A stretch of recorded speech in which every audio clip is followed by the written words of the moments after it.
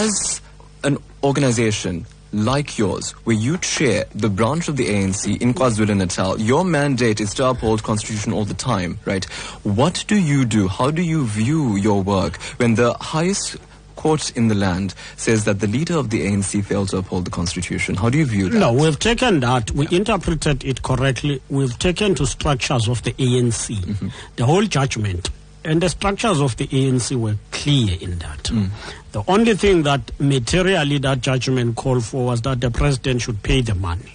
We are all satisfied by the fact that the president agreed to pay.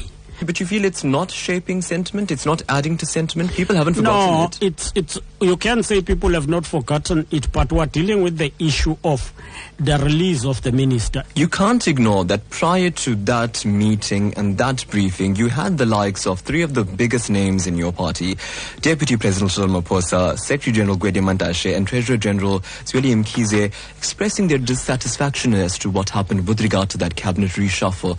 As a branch, how do you deal with that when you hear some of your top six saying they're not happy with what President did? What do you do as a branch? You engage internally with the region and the province and ask what happened. Right. And then we as the province, we provide answers. I was part of that extended NWC meeting. Right.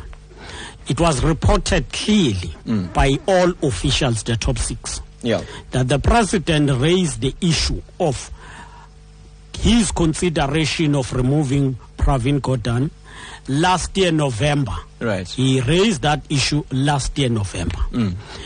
The matter was discussed extensively. It was agreed that Pravin must be released. Right. By all officials. Right, all officials. Yes. Are you saying these three missed the boat? They didn't get that notification? Wait, can I finish the point so that you hear me?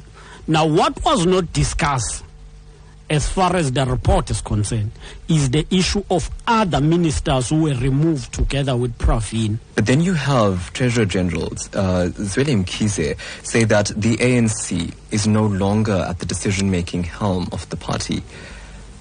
Where does that put you? Well, that issue is raised by the TG, Corporate Zweli Mkhize. And what we are saying is that after that statement, Corporate Zweli in the officials, Corporate Cyril, Corporate Gwede, were all there.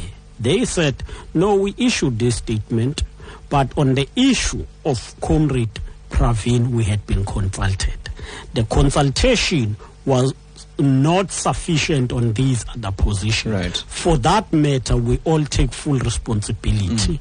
Your thoughts on the fact that there was some sort of confusion with regard to the state memorial that was planned for Mr. Kathrada. Does that break your heart as an ANC cadre? It does, but I think it's clear now because it has always been portrayed as if it's President Zuma who said there should be no state memorial. It was Presidency who issued that statement. It was Presidency on the advice of the Deputy President Cyril Ramaphosa.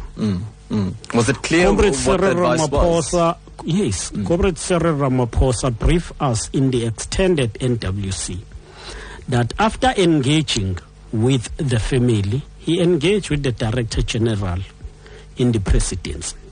They were of a view that their memorial service must be cancelled because of the engagement with the family and issues involved.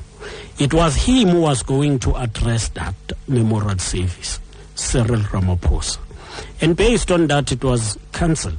The president only received a report on that matter.